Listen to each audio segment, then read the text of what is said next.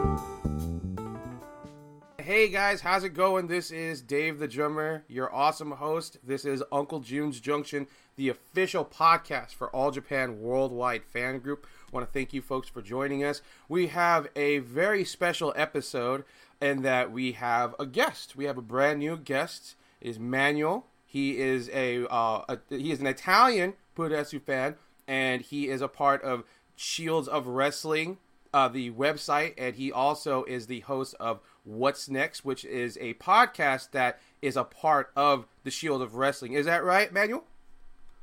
Yeah, sure, that's right. And I'm thrilled to be right here on Uncle June's Junction. Yes. It's difficult to say that, because I'm Italian, and that's kind of a harsh word for us, saying Uncle June Junction. Right. But, Yeah, I'm sorry? Yeah, sure. No, that's a really great podcast. I've listened to some of the episodes, and that was really good. And now I know that that you have also interviewed Francesco Aguirre, and that's the Italian pride. And I'm so glad you got him. I am too. Akira, he's a nice guy, and he is working hard to build his career. And what better time to get to know somebody than when they're sort of at the bottom and they're starting to work their way up to the top? Because, I mean, if you ask me, he's only going to go to the top if he sticks around, if he stays with it. And, he seems like he is. And so I can only see a really bright future for him. And that's going to lead to all sorts of things because he'd be able to take all that, the matches and the tutelage and the experience and take that worldwide. Japan is probably the best place to go get your training done and to go get your basics done and to become the pro wrestler that you want to be and then set out on the world and go and do your thing. I mean, guys like Benoit, the name has kind of a black stain to it, a dark stain, if you will, a bad stain, I should say, more clearly, but he had the right idea in that he wanted to go to Japan and go season himself in deep, immersive learning experience, and that's what he got, and that's what Akira is getting right now. He's getting a really deep experience, a very personal experience, training in the dojo with the All Japan rookies and being over there because of the COVID-19 circumstances, but he's making the most of it, and we're really happy to have him. So anyways, me and Emmanuel, we were just talking about the anniversaries, big anniversaries this month. The first one is the passing anniversary of one of the greatest All Japan dojos graduates, wrestlers of all time, Mitsuhara Misawa, multiple-time Triple Crown heavyweight champion, multiple-time winner of Real World Tag League Champions Carnival, World Tag Team Champions multiple times over. He's done it all. He's been there. He's done that. And I think we said today, right? Today is the anniversary of the founding of NOAH, right? Yeah, right. Sure. Yeah, it's pretty crazy to think that, it's been 20 years since Noah first started. And if you're not a fan of the stuff around that time, the shift in the paradigm is simply huge. When this first happened, when the split first happened, excuse me for 1 second, I'm going to edit this out. When the Exodus first happened, it made such big tidal waves that things happened that a lot of people would not expect. We saw Tenryu come back to All Japan, which Giant Baba swore on his life would never happen. And we also saw All Japan and New Japan begin to co-promote. And that was something that we had not seen in 9 years. It was a long time. We hadn't seen any cooperation between All Japan and New Japan. All of a sudden, now we've got All Japan and New Japan working together, doing some stuff together. And, I mean, that was huge. It's a huge event. And so, Mitsuhara Misawa passes away on the 13th. And Noah is created on June 16th. And so those are some really, really, really big points of interest for the Noah / All Japan wrestling fans, just because that split creates this whole different world of All Japan. You have a huge gap with almost 80%, I'd even say is like 90% of the roster of All Japan. The Gaijins, mostly included, take off to go form Noah. They have their first cards at Differ Ariake and a couple weeks later, and the rest is history. And Noah, right now is, a lot of people are talking about Noah. They just got a couple of big guns from Wrestle 1. They got your Kaz Hayashi. They got their Manabu Soya. They got Seiki Yoshioka. Daichi Naba. What was that? Also Daichi Naba. Yeah, it was right there challenging Kaito Kiyomiya at the show. So I think that he went there. Right. Yeah, and it's a big event for Noah, because Noah is starting to rein in all these guys who used to work for Wrestle 1, but they are part of the All Japan lineage too. And so it's interesting to see Noah getting former All Japan guys again. It's a very interesting dynamic. Although only Kaz and Soya are technically All Japan guys. Yoshioka, I don't think, made it past the dojo, because Yoshioka used to wrestle for, I want to say, WrestleGate. He used to be under a mask. He had a different gimmick and everything, and he announced that he was going to join the All Japan Dojo. He joins the All Japan Dojo, and he starts working some stuff. Don't think he was under the mask at that point, but he ditches the mask, and when they all leave to Wrestle 1 is when Yoshioka really, his stock rises, because he's no longer an independent guy that is trying to eke his way up the ladder. He is a part of the roster, and so there's he has to prove something, but at the same time the strain of having to demonstrate that you're not just an indie guy but you're a good wrestler, it's got to be immense, and that you're trying to get a regular job, and regular jobs in pro wrestling in any country has got to be pretty difficult. And so, yeah, we had those two big events happen since our last taping.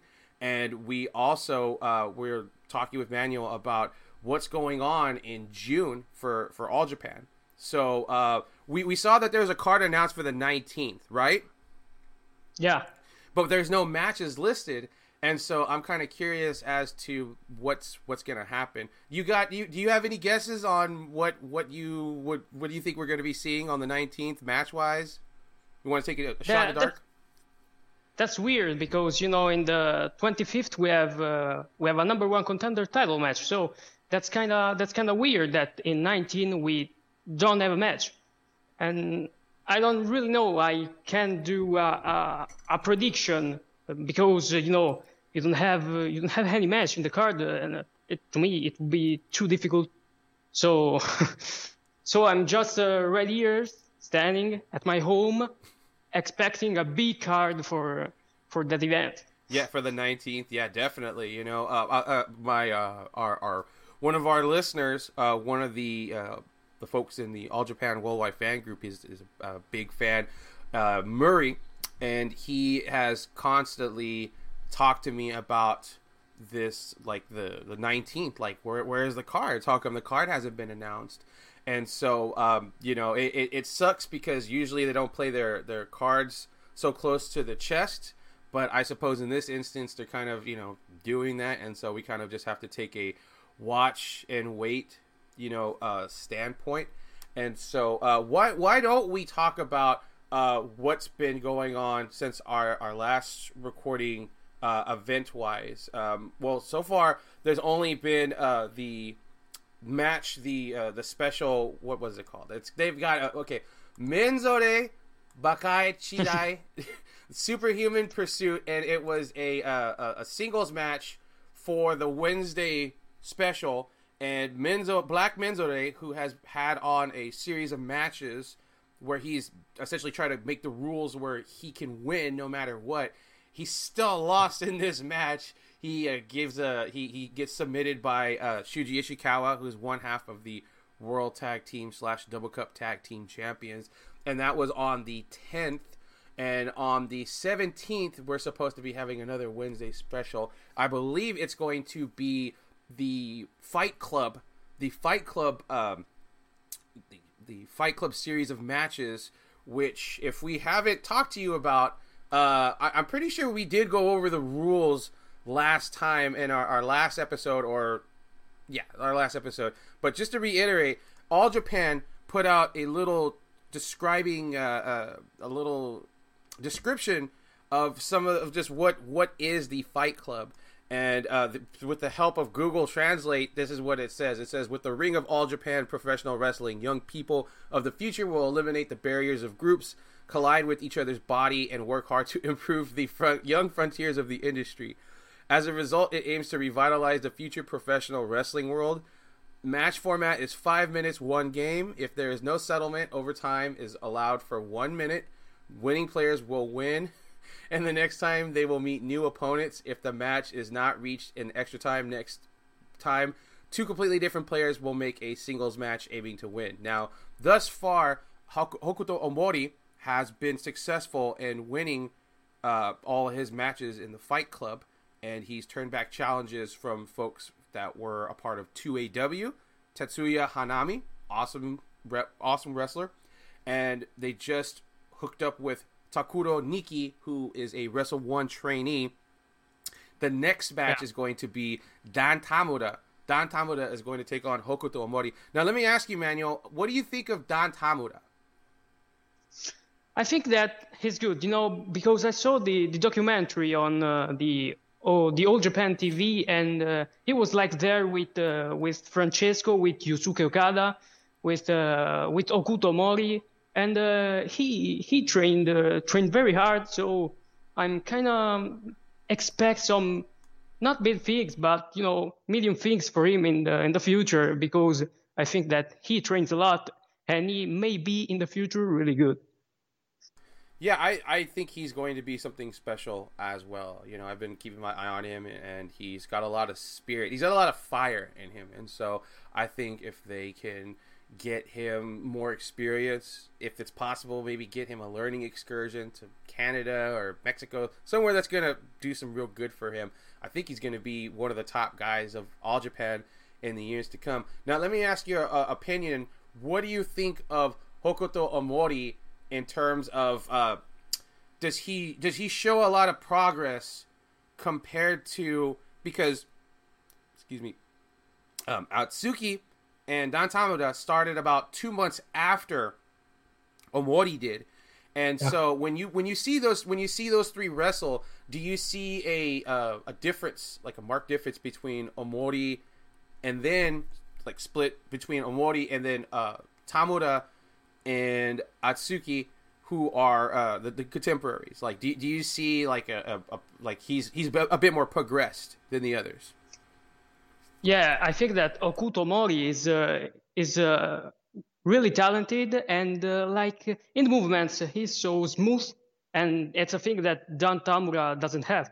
So I think that in movements, Okuto Mori is surely better than Dan, but in the future, with training, with any type of stuff, with the type of eating, because that comes too.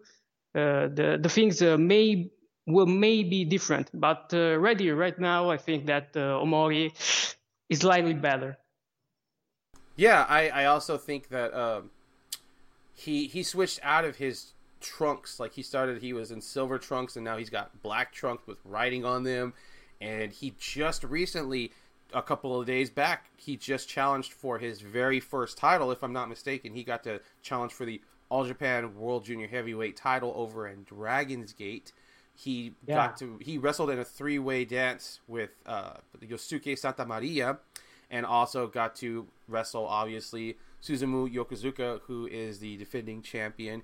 What is of noteworthiness is that Omori managed to pin Santa Maria, and Santa Maria has been around a couple more years than Omori. So, I mean, it's a big win over a veteran. It doesn't matter if it's a veteran of your own promotion, but, I mean, it's a big win for him. Now, Omori would go down. He would lose his title shot, but the fact of the matter is he definitely showed he could hang.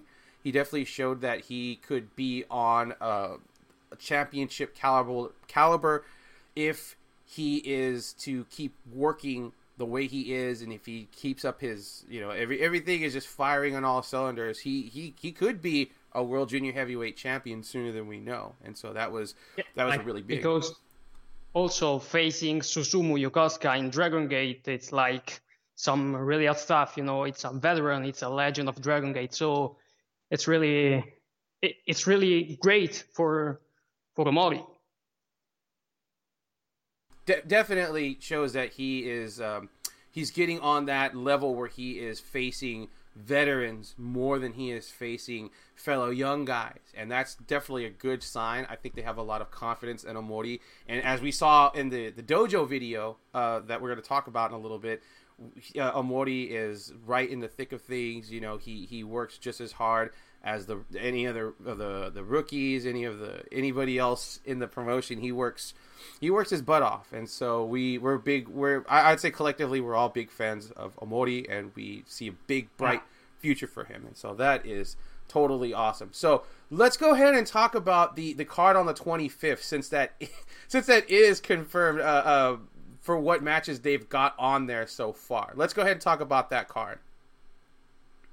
Yeah, so we have in the main event, we have one of the most important matches in the last month. Shotaro Ashino against Yuma Oyagi for the number 1 contendership.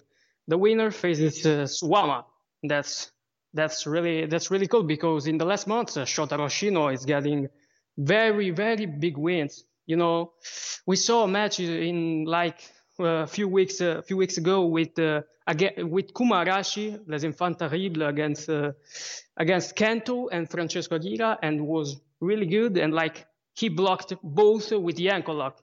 Francesco came, he blocked him with the ankle lock. Kento came, and then he let Francesco down and blocked Kento. So it's like really good, and All Japan has really big plans for him. Yeah, most definitely. And it's so nice to hear somebody pronounce the stable name right, because I know I'm not, but I never claimed to be very good at speaking foreign languages. Because that's French, and we're in Europe, so that's kind of, French is near to us, so we kind of speak French, let's say that. Right, and a good friend of the show and I have talked countless times about how there are parts of Italy where there are some folks that don't necessarily speak Italian predominantly. They speak different dialects, and I saw that blew my mind. Like we were talking about Dino Bravo, and a lot of people don't know this, but Dino Bravo, he's of Italian descent. This whole time I thought he was French Canadian through and through, and he is French Canadian, but he's French Canadian. He's like a Italian. Yeah, he's a Italian French Canadian sort of deal. But I had no idea, and that totally blew my mind. Yeah, but I'm right here near Rome.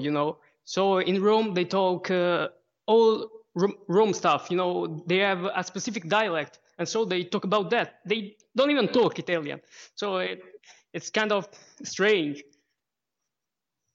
Yeah, I mean that sounds a bit like a bit like America, where you have different parts of the country where they do speak English, but the English is like a marked difference. If you go to the South, they use a lot more.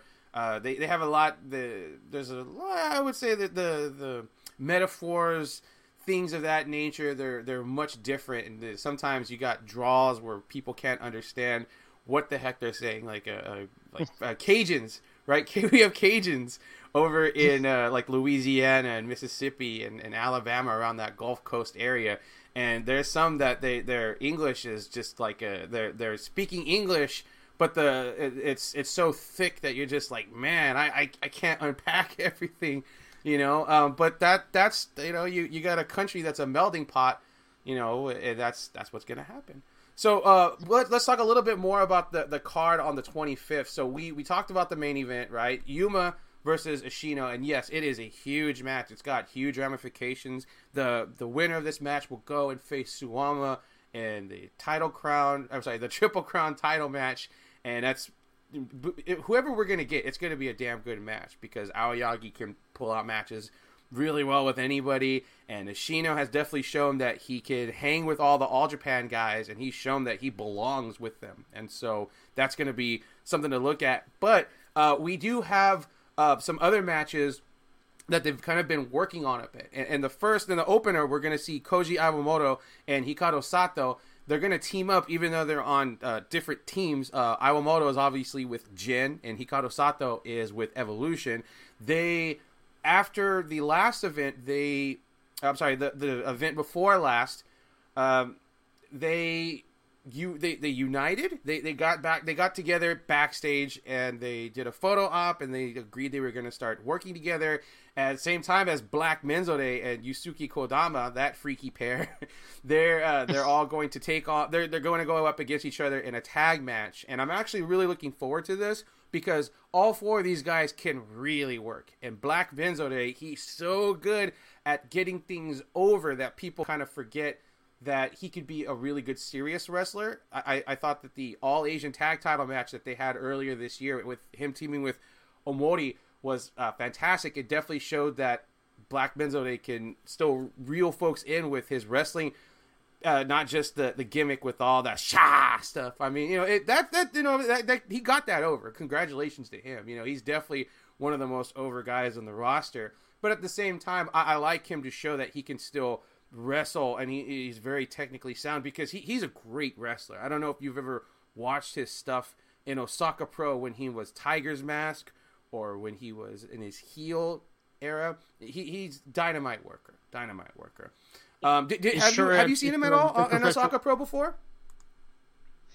I've seen maybe a few matches, but in All Japan, he has a strange gimmick. We are All Japan. We are the biggest promotion of wrestling in the world, of the planet. And you see this guy with this black mask who says strange things, and I don't know. It's kind of weird seeing him with Yusuke Okada, sorry, or the other guys. So I don't know. He has a strange gimmick. Well, let me go ahead and give you a little bit of background on the gimmick. So I'm mistaken in that I said he was with Osaka Pro. He actually started with so Okinawa Pro Wrestling was a breakaway group that Super Delphin launched to become a bit more closer to what he pictured Osaka Pro Wrestling becoming. And so Okinawa Pro, everybody had a specialized gimmick in the promotion. I don't think there was more than 2 or 3 guys that was working Osaka Pro or Okinawa Pro that you could see their face. Everybody had a masked gimmick. So his masked gimmick was he was Menzore, and he had a bowl of noodles on his head. That's what it's supposed to be. And he had a bowl of noodles on his head, and he was known for liking alcohol, right? That was sort of his big thing, was that I think he's associated with the alcohol and the ramen, and there may be a little more context to that, but because I am not Japanese, I not fully understand it, but that should be something we could look into in a future episode. Anyways, so that was sort of his gimmick. So when he comes back to All Japan in a new version of the gimmick in terms of Menzode returns, but he is Black Menzode. So he is the heel, quote unquote, evil version of this gimmick that he had in Okinawa Pro. It's actually he started wrestling in All Japan as Menzode and then took the mask off, and that's when he officially signed with All Japan. But yeah, it's a character that was created in Okinawa Pro and brought over to All Japan, and that's what he's been using ever since. And yeah, it is a pretty freaky gimmick. It's very different from anything in the U.S., but in the U.S., a lot of people are adverse to masks. I was actually just listening to a podcast, and they're talking about the relevancy of masked wrestlers in pro wrestling from like the 60s to about the 90s. And so there's not a lot of talk besides Mr. Wrestling, guys like Mil Máscaras and Dos Caras. The Mexican wrestlers were coming over and working some dates in America at points, and so that they're the thing that people remember mask wise, right? But then you have like NWA in the early 80s. You've got like the Black Scorpion, the James Gang. You have people just wearing masks as like a way of circumnavigating. Oh, well, you can't wrestle this guy ever again. This guy's completely out of the title match. But the Midnight Rider, who is that same guy under a mask, you know, and so mask gimmicks in Japan are perceived very differently, I think, overall than in the U.S. You know, in the U.S., people who are under masks, they don't really, I guess, take them very seriously. Because if we stop to think about it, how many times has a major wrestling promotion decided they were going to go all in on, like, a masked wrestler? I mean, technically, Kane, right? But I mean, I'd say he makes the mask more than the mask makes him. If that makes any sense. Like Kane, he made that mask work. Like there's nobody else I think that could be as iconic working that mask than him. And so good ups to Kane. There's always an exception to the rule, but besides that, there hasn't been a wrestling promotion that put a lot of faith into masked wrestlers from like the 80s and 90s, maybe even like the late 70s, you know. The only real things I could think of note are like the Patriot. Right, the Patriot's this guy that worked in All Japan, right? As a gaijin, he worked WCW, he worked WWF. He's a pretty solid worker, but nobody really gave him a shot in the major scene. At least not for very long. He actually finds his way to WWF, and he is involved with a gimmick. Or he's involved with DX for like a short time, and that whole program just fizzles out. But that kind of leads back to my point. You know, Vince didn't know what to do with Vader. Vader's a mask guy, but I mean, you could pretty much see through his mask. But at the same time, yeah, sure, yeah, he's like the last major guy in the U.S. besides, you know, Kane, obviously, as we mentioned earlier, that is sort of a big deal with masks. And so it would be interesting to see if anybody in this current age with a mask is going to be like as big of a star as, say, your Ligers, right? Your Ultimo Dragon, your Great Sasuke, because to my knowledge, there's only about maybe a dozen masked wrestlers in major promotions right now, and I'm including Noah, I'm including All Japan, I'm including New Japan, I'm including BJW 01. There's probably only about like a handful of wrestlers that, I mean, I don't include Dragon's Gate because Dragon Gate does have a fair amount of masked wrestlers in their promotion, but masked wrestlers just in general, you know, not really taken very seriously in America. I mean, as from what I understand, Tiger Mask was really huge in Italy. Are you familiar with the Tiger Mask anime that was showing way back when, or have you had your parents talk about it or anything like that?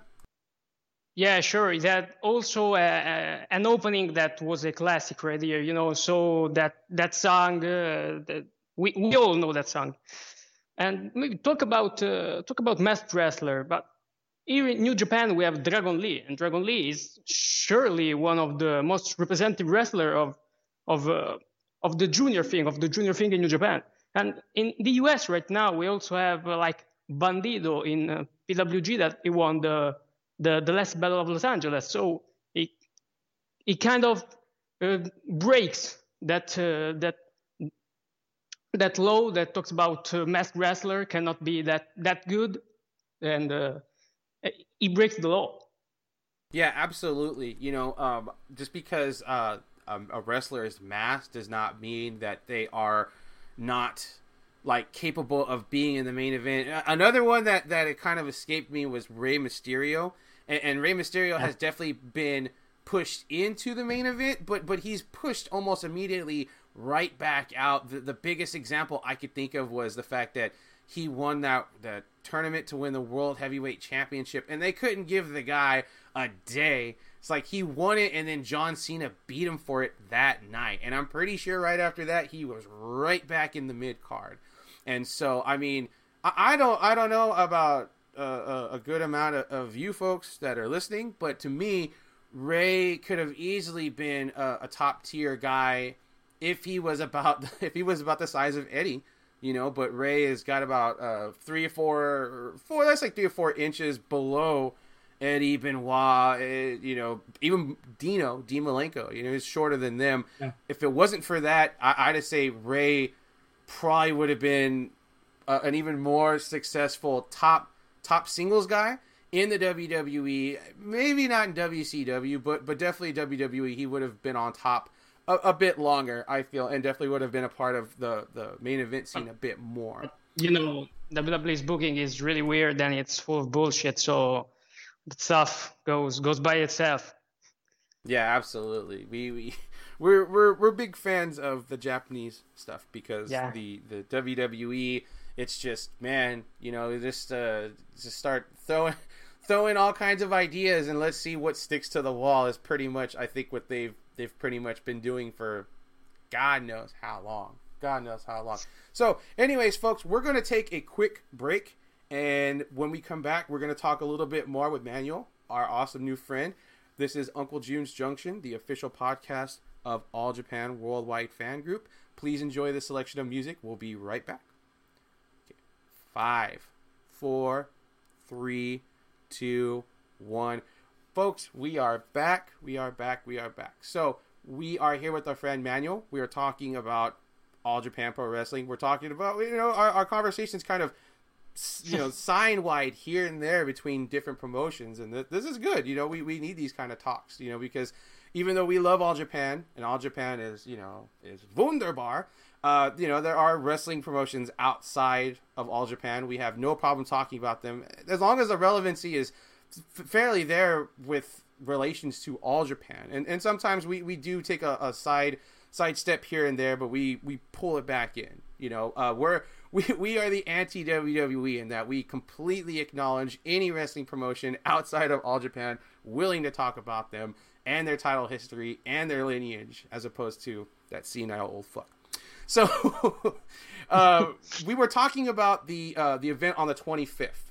And let's go ahead and finish rounding that out, and then we can talk about this awesome interview that our mutual friend, Francesco Akita, produced himself. And so let's get to the rest of the card. So as we talked about the main event, Aoyagi versus Ishino, Triple Crown contenders match, right? That's a big one. We talked about the opener, which is Iwamoto and Sato teaming up against Black Benzore and Yusuke Kodama. The second match on that card announced, we should mention that this is the card that's announced so far, so something could change, they could add something. We're on the 16th of today recording, so we got 9 days to go, and anything could change. So on the second match, we've got Evolution, and they are going up against, well, I should say what combination of Evolution, that might help.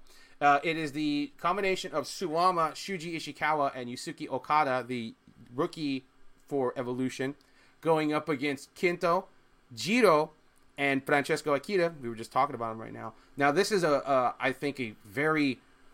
We have matches that display what All Japan, what the current All Japan product is.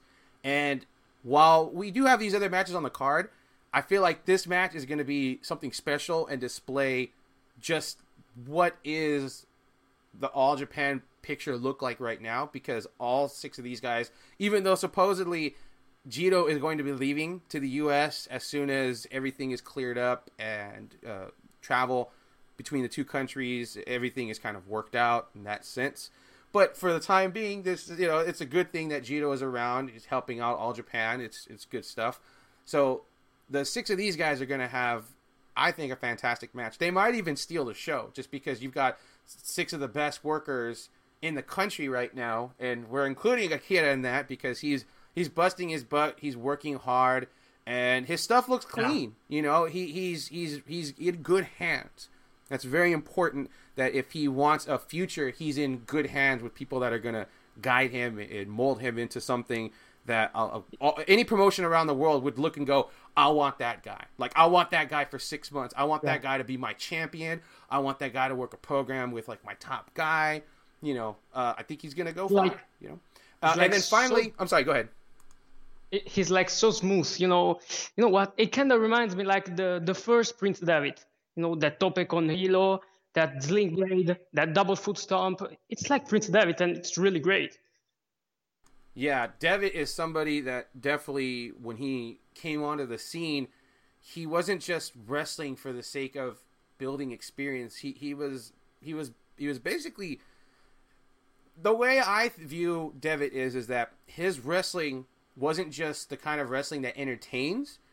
You go and you say, okay, what is so special about pro wrestling? You show me, right? Like it's like a dare. Like, you show me why I should watch your wrestling, right? And he's a great talented guy. He's a great talented Irish wrestler, and he's worked some dates in the U.S. He's worked some dates and primarily around his native, you know, the U.K., but I know that he definitely got a chance to go and do some work outside of the country, and he gets noticed, and he goes over and he starts working with New Japan. He gets over there, and he's a fantastic wrestler, but the thing of it is that when you're watching him, you can't stop watching him, you know, and Akira is definitely getting to that. He's getting to that area where his wrestling isn't just like, man, he's such a great wrestler. He's like, I want to show you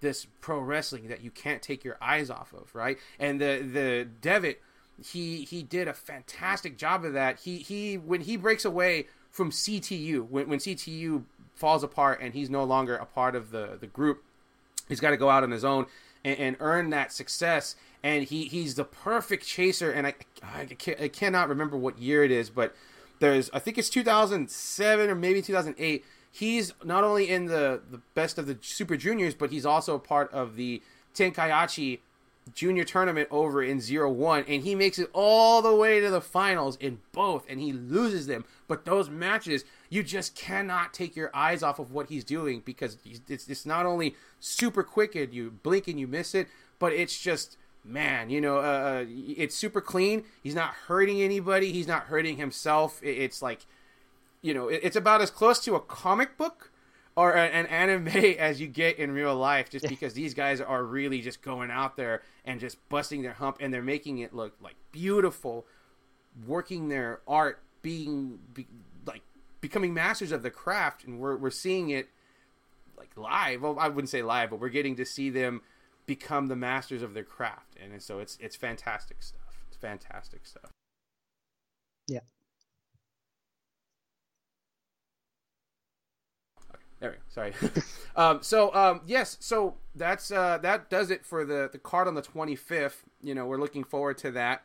Most other promotions by now are starting to get their plans together, and they're starting to execute. New Japan has started rolling their shows again. They're starting to do shows again.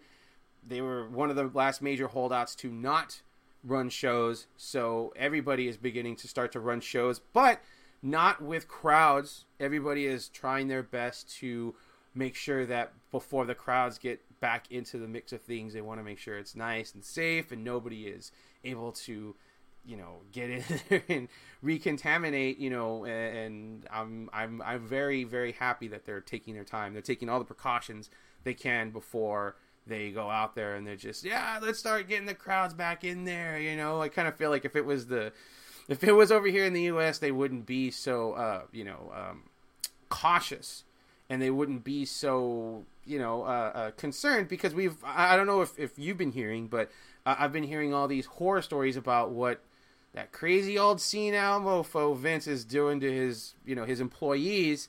And I just read something today. I hope to God it's not true, but I'm starting to think it is that Vince is like, no masks. If you wear a mask on TV, you're getting sent home. So I think that's incredibly tasteless. But what do I know? I'm not a rich billionaire who's in my 70s who, But so I'm really glad that All Japan and New Japan, Noah, BJW, Dragon's Gate, DDT, they're all taking their time and slowly working the crowds back into the shows. So we were very fortunate enough, myself and Manuel, to talk to Francesco Akira before he went and put out this awesome documentary called This is the All Japan Dojo, or what is it called? Yeah, this is AJPW Dojo, like that thing. But I saw that, and Francesco was really good. The training was hard, and he bust his ass all of the time. And like to finish the training, they got like 3,000 of squats. That's crazy. I could never do that, but And then he also studies the language, because they show you that he studies now Japanese and he's getting real good talking about it. And if you go on his Instagram profile, you can see also that in his stories, he even watches wrestling. He watches great wrestling. That some kind of stories, that Kento against Marufuji, that Champions Carnival match that was so good, and the Kento Marufuji with the title in line. So yeah, he's really great, talented, and he wants to improve himself. And it's, I don't know, he's getting better day by day. So I'm out of words. I'm speechless talking about him, because he's really good and he's getting better and better day by day. Yeah, he really is becoming something special. And that's why I mentioned, we're so happy to be able to not only watch him, but able to talk with him and basically be exposed to him while he is still kind of growing and learning as a student of the pro wrestling game. And as he becomes a master, we're going to be able to go back and go, man, remember when we interviewed him a couple of years ago, and now he's just like blowing up. He's this, he's that. It's gonna be a nice time capsule for when he blows up. And it's, I think it's only a matter of time, before he becomes like a real big deal, not just in Japan, but worldwide. He's already got Italy and Japan, cheering for him. So that's a good start, I'd say. But we're the Shield of Wrestling. We have another podcast, that's called Over the Top Rope, and it's for the Italian professional wrestling. And in 2017, he got his first interview. So let's say that we believed in him. Let's say that. Well, you guys backed the right horse, because he got noticed by somebody like Tajiri, who is a super world famous pro wrestler. He's gone around, he's traveled, he's been to Mexico, he's been to the UK, he's been to, I think he's even he's wrestled for Pro Wrestling Malta, which is around Italy, and I think he has wrestled in Italy before too. But the point is that you get noticed by Tajiri, and Tajiri throws you the invite, says, hey, come and wrestle in All Japan, come and train with us. That's a huge compliment. Yeah, because in the documentary also Tajiri says he's like very lucky to get right here in this dojo, because right here in Italy we don't have some great structures to train yourself. So that's really great for Francesco. And like that, I think that is going really, really far in this business. Tajiri mentioned in the interview, the documentary, that he did not have a formal place to go and train at.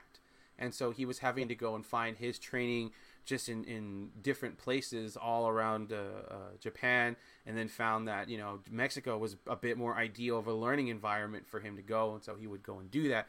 But funny thing is that he, if I'm not mistaken, I believe he is a Hamaguchi Dojo guy, and that is very interesting because he's a part of this great lineage that a lot of people don't really talk about too much. In that the Hamaguchi Dojo or the Hamaguchi Gym, right, is some place where it's mostly meant for like lifting, right? Like power. Animal Hamaguchi. I'm not sure if you're familiar with him. Animal Hamaguchi is a former pro wrestler. He spent a good chunk of his time in New Japan, All Japan. He also did some work in War. I want to say a little bit of SWS, but I think he worked a little bit more War because he had retired for X amount of years, but then stepped back in, especially when Choshu was working War, not as a regular guy, but as a part timer that was around a good amount. So, Tajiri, he starts off in the Hamaguchi Dojo, Hamaguchi Gym, excuse me, and that is primarily where wrestlers go to condition and would work out, and it's mostly about strength training and lifting, but a lot of guys also begin to start working pro wrestling stuff. They don't even have a ring. They have mats. And so guys like Tajiri, they're learning wrestling on mats as opposed to a ring. And this is in the mid to early 90s. And so you got guys like Kojima, right, and Takao Mori, right, who are Hamaguchi Gym, like they graduate, right? And there's this huge lineage about it. It's kind of hard to track down through English sources, but there are Japanese sources where if you translate it, there's like a full list of all the graduates. And we're talking guys from the last 20, 30 years of pro wrestling are all graduates of this. I want to say Michiyoshi Ohara is the first one. It might be Goto. I forget which one of the two. But, you got guys like right now, like who is a product of the Hamaguchi Gym right now is what you would ask me. And I will tell you. Shingo Takagi.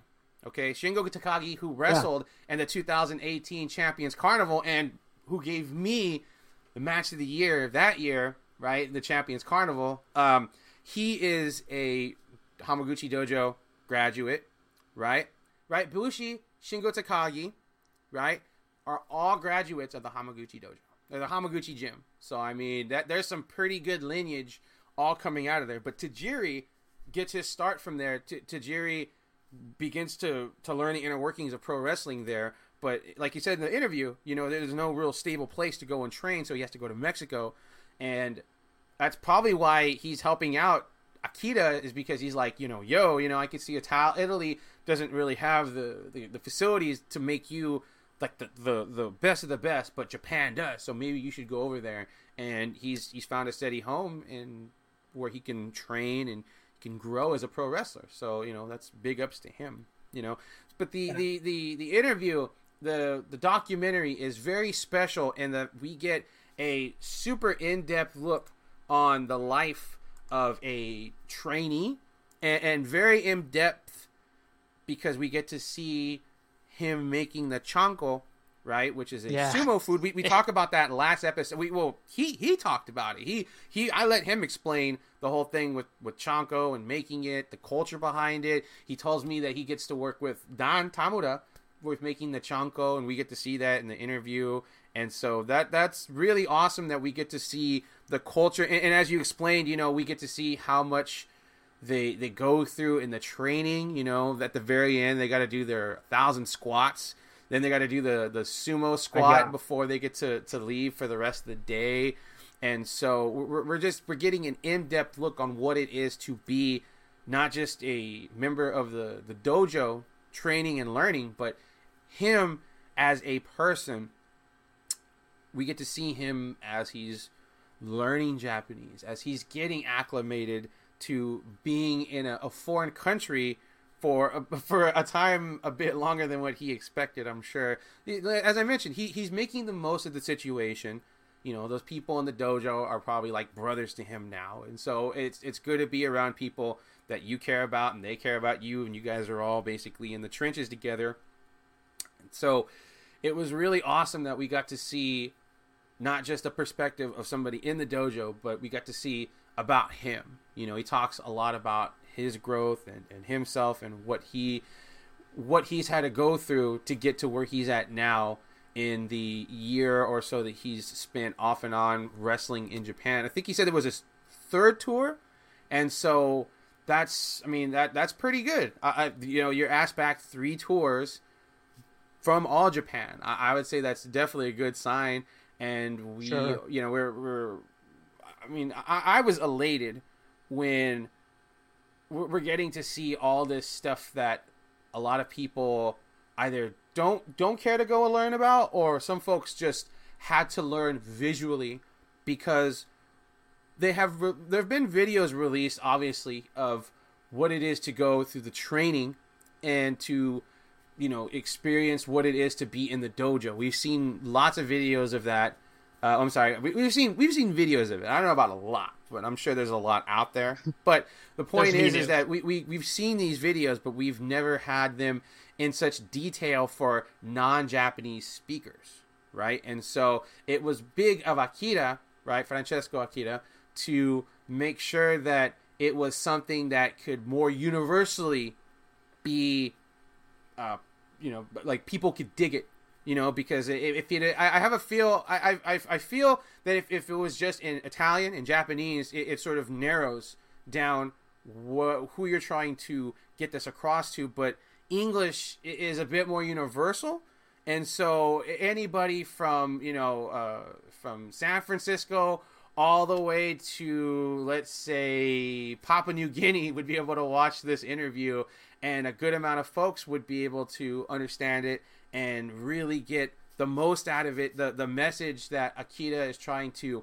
send across with this documentary. And it's the first of its kind. There have been a couple of non-Japanese wrestlers that have come out of the All Japan Dojo, and we're working on trying to talk to some of them, because as awesome as this is, I'm sure a lot of listeners out there would dig it if we get to talk to some folks that got to spend time in the dojo with the guys like Baba, Tsuruta, the guys that really kind of they created the 4 pillars. They created All Japan Pro Wrestling in the 90s, which is just this image of like wrestling perfection, for a lot of people.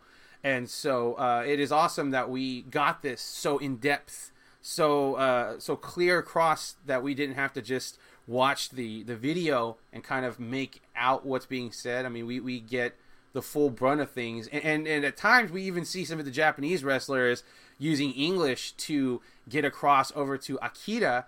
And so that's really good that they're trying really hard to get him to a level of comfort where he can understand them and they can understand him, and everybody is working on this great level where there's enough communication between himself and the rest of the guys to where everything works, everything flows. And as we've seen in the video, he is right in the mix of things. Akira is definitely right in the thick of everything. He's right there. He's doing everything that they're doing. He's eating what they're eating. He's living and experiencing the dojo life just like they are. It's a beautiful thing if you really think about it, that you have a dojo, that a system that doesn't care so much about race, doesn't care so much about color, so much as the spirit and the heart that you have for pro wrestling, for training, for becoming the best that you can be. And that to me is a very welcome message. That's a really beautiful thing. And right now, getting global, your product is such an important aspect. So I'm really glad All Japan took this chance and go there with Francesco and with this big documentary, because it is important. It is very important. So I'm really glad All Japan made this choice. Yeah, I am too. Because if it had been anybody else, we don't know if they'd have gone through this much trouble to produce a English language documentary about somebody's life while they're living in Japan abroad during this, the COVID-19 thing. And he's, like I said, he's making the most of it. He's training, he's working his butt off. He showed that he's putting on some muscle. So congrats to him. I know that can be difficult for some wrestlers, but if you just keep at it, you keep eating your chanko, you say your prayers and you eat your vitamins, brother, everything will go out right. Yeah, and the documentary also says that has rice coming out of his eyes, of his ears. So that's kind of great. Right. Yeah, I do remember him talking about just eating just like lots and lots of rice, and it's really interesting to hear about what wrestlers go and they start eating a whole bunch of so that they can bulk up. I think it's Umehara. I forget. There's a New Japan rookie. I forget which one it is in particular right now, but I overheard. I read something the other day where he's been eating like a bunch of eggs ever since every day. He's eating like a ton of eggs on like a daily basis ever since the lockdown started. And so I'm just like, man, I forget how many eggs he was having a day, but it was freaking huge. I don't know if it was like 20 eggs. I think it was somewhere around there, but damn, that's a lot. That does it for the first part of our interview with Manuel. We want to say thank you for him joining us on the show. As you heard, you can check out his website, Shields of Wrestling, and we are going to take a break. When we come back, we will be talking about the rest of the events that were happening in June and the results. This is Uncle June's Junction.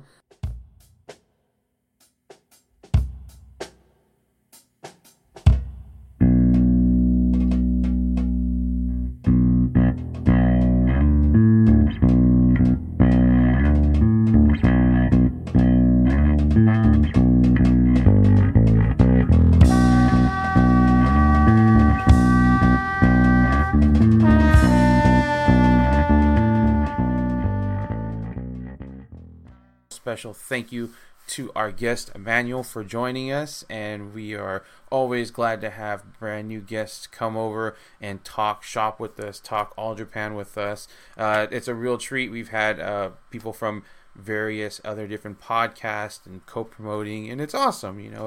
It's a great way to build positivity in a wrestling community, internet wrestling community. We see so much negativity and toxicity, and it's a nice change to see people be able to get along and commingle, with relative ease.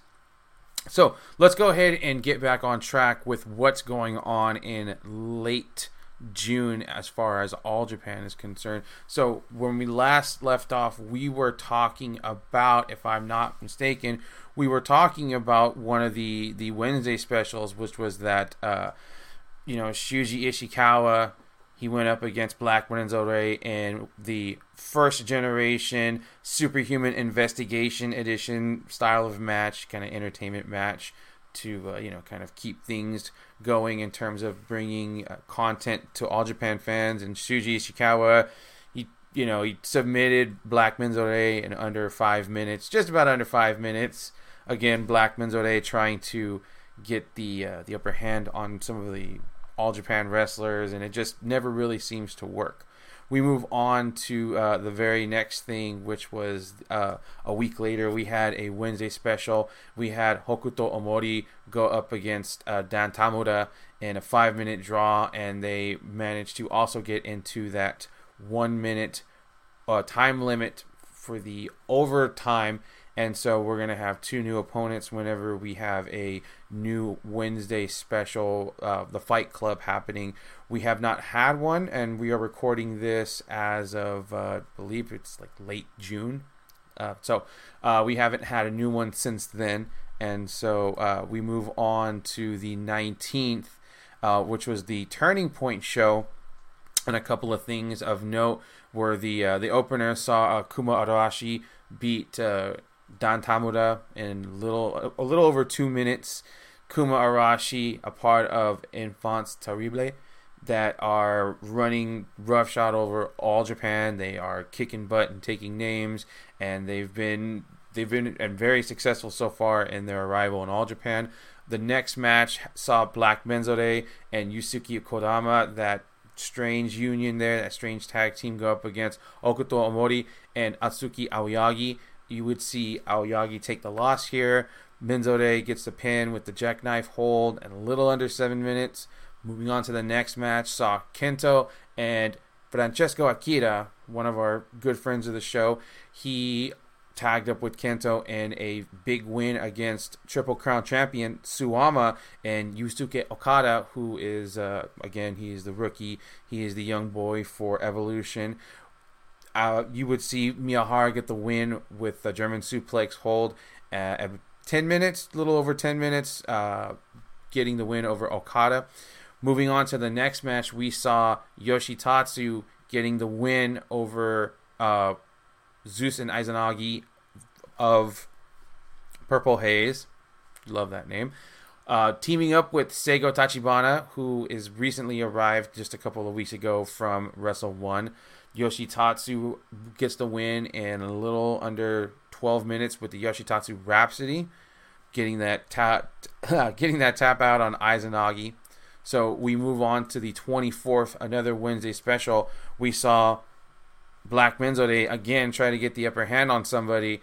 Does not work out the way he thinks it does. This time he was facing Suwama, and he gets dunked on his head like they all do. And in about 3 minutes with the backdrop, the backdrop. Suwama has the backdrop in All Japan. You could say Jake has it, but I still think Suwama's kind of hits a little harder.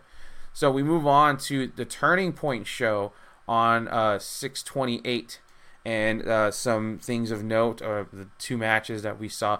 Yoshitatsu and Seigo Tachibana successful again against Purple Haze. This time it gets Zeus and Udamaro. Yoshitatsu gets the tap out with the Yoshitatsu Fantasy on Udamaro in a little under 9 minutes. Also, we saw Kuma Arashi team up with his Enfants Terrible teammate Yusuke Okadama. They get a big win over Jin's, Jake Lee, and Koji Iwamoto when Arashi uses the diving senton in a little over 13 minutes. We move on to the big show, which is the show on the 30th, broadcast number 8, still being filmed over at Chiba 2A Square. We saw the Asunaro Cup resume. We saw Dan Tamura get a win over the winless the younger Aoyagi brother. Tamura would get the win with a modified Texas Cloverleaf hold, which we would begin to start seeing Tamura use more and more as time goes on. But we'll talk about that in the next episode or two.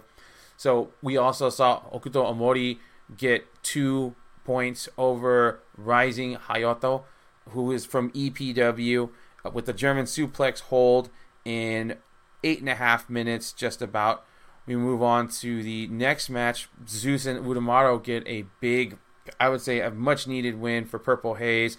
They get the win over Takawamori and Black Menzore. We see Zeus with the jackhammer get the victory over Black Menzore, 6.5 minutes, 6:31. We see Yoshitatsu and Seigo Tachibana get a big win over Yuma, Aoyagi, and Tajiri, this new team forming up. It's a big win for Yoshitatsu. He's on a roll. He's been tapping out people left and right with this new tag partner, moving away seemingly from that team that he had so long with Kento. Yoshitatsu actually tapping out Tajiri in this match, surprisingly. I would have thought Yuma might, he's kind of lingering right now. He might have taken the loss, but he did not. So the next match, we saw Kento, Jiro, and Francesco Akira, who are beginning to form this little unit team, going up against Evolution's Yusuke Okada and Hikaru Sato, along with Shuji Ishikawa. The all-star team of Miyahara, Jiro, and Francesco get the win when Kento uses German suplex hold on Okada in a little under 11 minutes. We saw the junior heavyweight title contendership be they finally figured out who's going to go and challenge Suzumu Yokosuka, who is he's with Dragon Gate. He's been the title holder since the beginning of the year, essentially. And we saw Iwamoto get the win over Kodama, a little under 13 minutes with the Koko no Gejetsu, that awesome, beautiful judo throw that he's got. So Koji is going to challenge in the next month for the junior heavyweight, the world junior heavyweight title. Jake Lee goes and gets I would definitely say a much needed win in the singles column for himself, for Jin. He beats Kuma Arashi with his backdrop suplex at a little under 8.5 minutes. Pretty solid match. I would definitely say I'd go out of my way to watch it. The main event saw Shotaro Ashino, this guy who has been petitioning Suwama for a shot at the Triple Crown and has definitely racked up some wins and has warranted taking a look at. Suwama gives him that shot. Suwama puts him away in a really, really, really fun. If you know these two guys, you know the kind of match that they're capable of, and I feel like they can do better. But I definitely think this was a good match, and it's something that is it's the beginning. This is like the tippy top. Or this is this is just the beginning. We're just seeing the beginning of their interactions. And so Suwama gets the win with the last ride in just a hair under 28 minutes. And that closed up that show on the 30th. But we also had one more. Oh, no, I got that right. Yep, I got that right. Awesome. Okay. So that is going to do it for the shows for June. And again, we want to say thank you to Manuel for joining us. We will be back with a new episode that entirely covers all of July. We kind of meant to do a little bit of early July in with June, but I kind of felt maybe it was a better idea to just do June. So we're going to cut it off with June. We're going to focus on a whole episode for July, and that's that. So we want to thank you folks for joining us. Again, this is All Japan Worldwide Fan Group's English commentary. All Japan Worldwide Fan Group's official podcast, Uncle June's Junction. Thank you for joining us. We will be back with a brand new episode. Until then, take care. God bless. Godspeed. Stay vigilant with being sanitary and social distancing. Wear a mask. Make sure that you're being clean and that you're limiting who you're being around and how much you're going out. But most importantly, be smart. Be educated about this thing. Get out there and learn about how easy this thing can, really get into the very fibers of the things that make up our society. So until then, till the next episode, Blue Justice.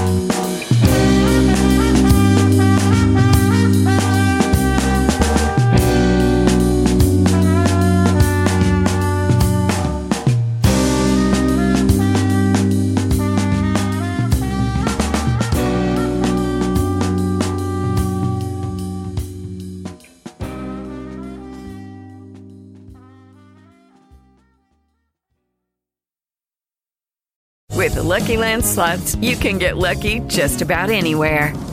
This is your captain speaking. We've got clear runway and the weather's fine, but we're just going to circle up here a while and get lucky. No, nothing like that. It's just these cash prizes add up quick. So I suggest you sit back, keep your tray table upright, and start getting lucky. Play for free at LuckyLandSlots.com. Are you feeling lucky? No purchase necessary. Void where prohibited by law. 18+ terms and conditions apply. See website for details. With the Lucky Land Slots, you can get lucky just about anywhere. This is your captain speaking. We've got clear runway and the weather's fine, but we're just going to circle up here a while and get lucky. No, nothing like that. It's just these cash prizes add up quick. So I suggest you sit back, keep your tray table upright, and start getting lucky. Play for free at LuckyLandSlots.com. Are you feeling lucky? No purchase necessary. Void where prohibited by law. 18 plus terms and conditions apply. See website for details.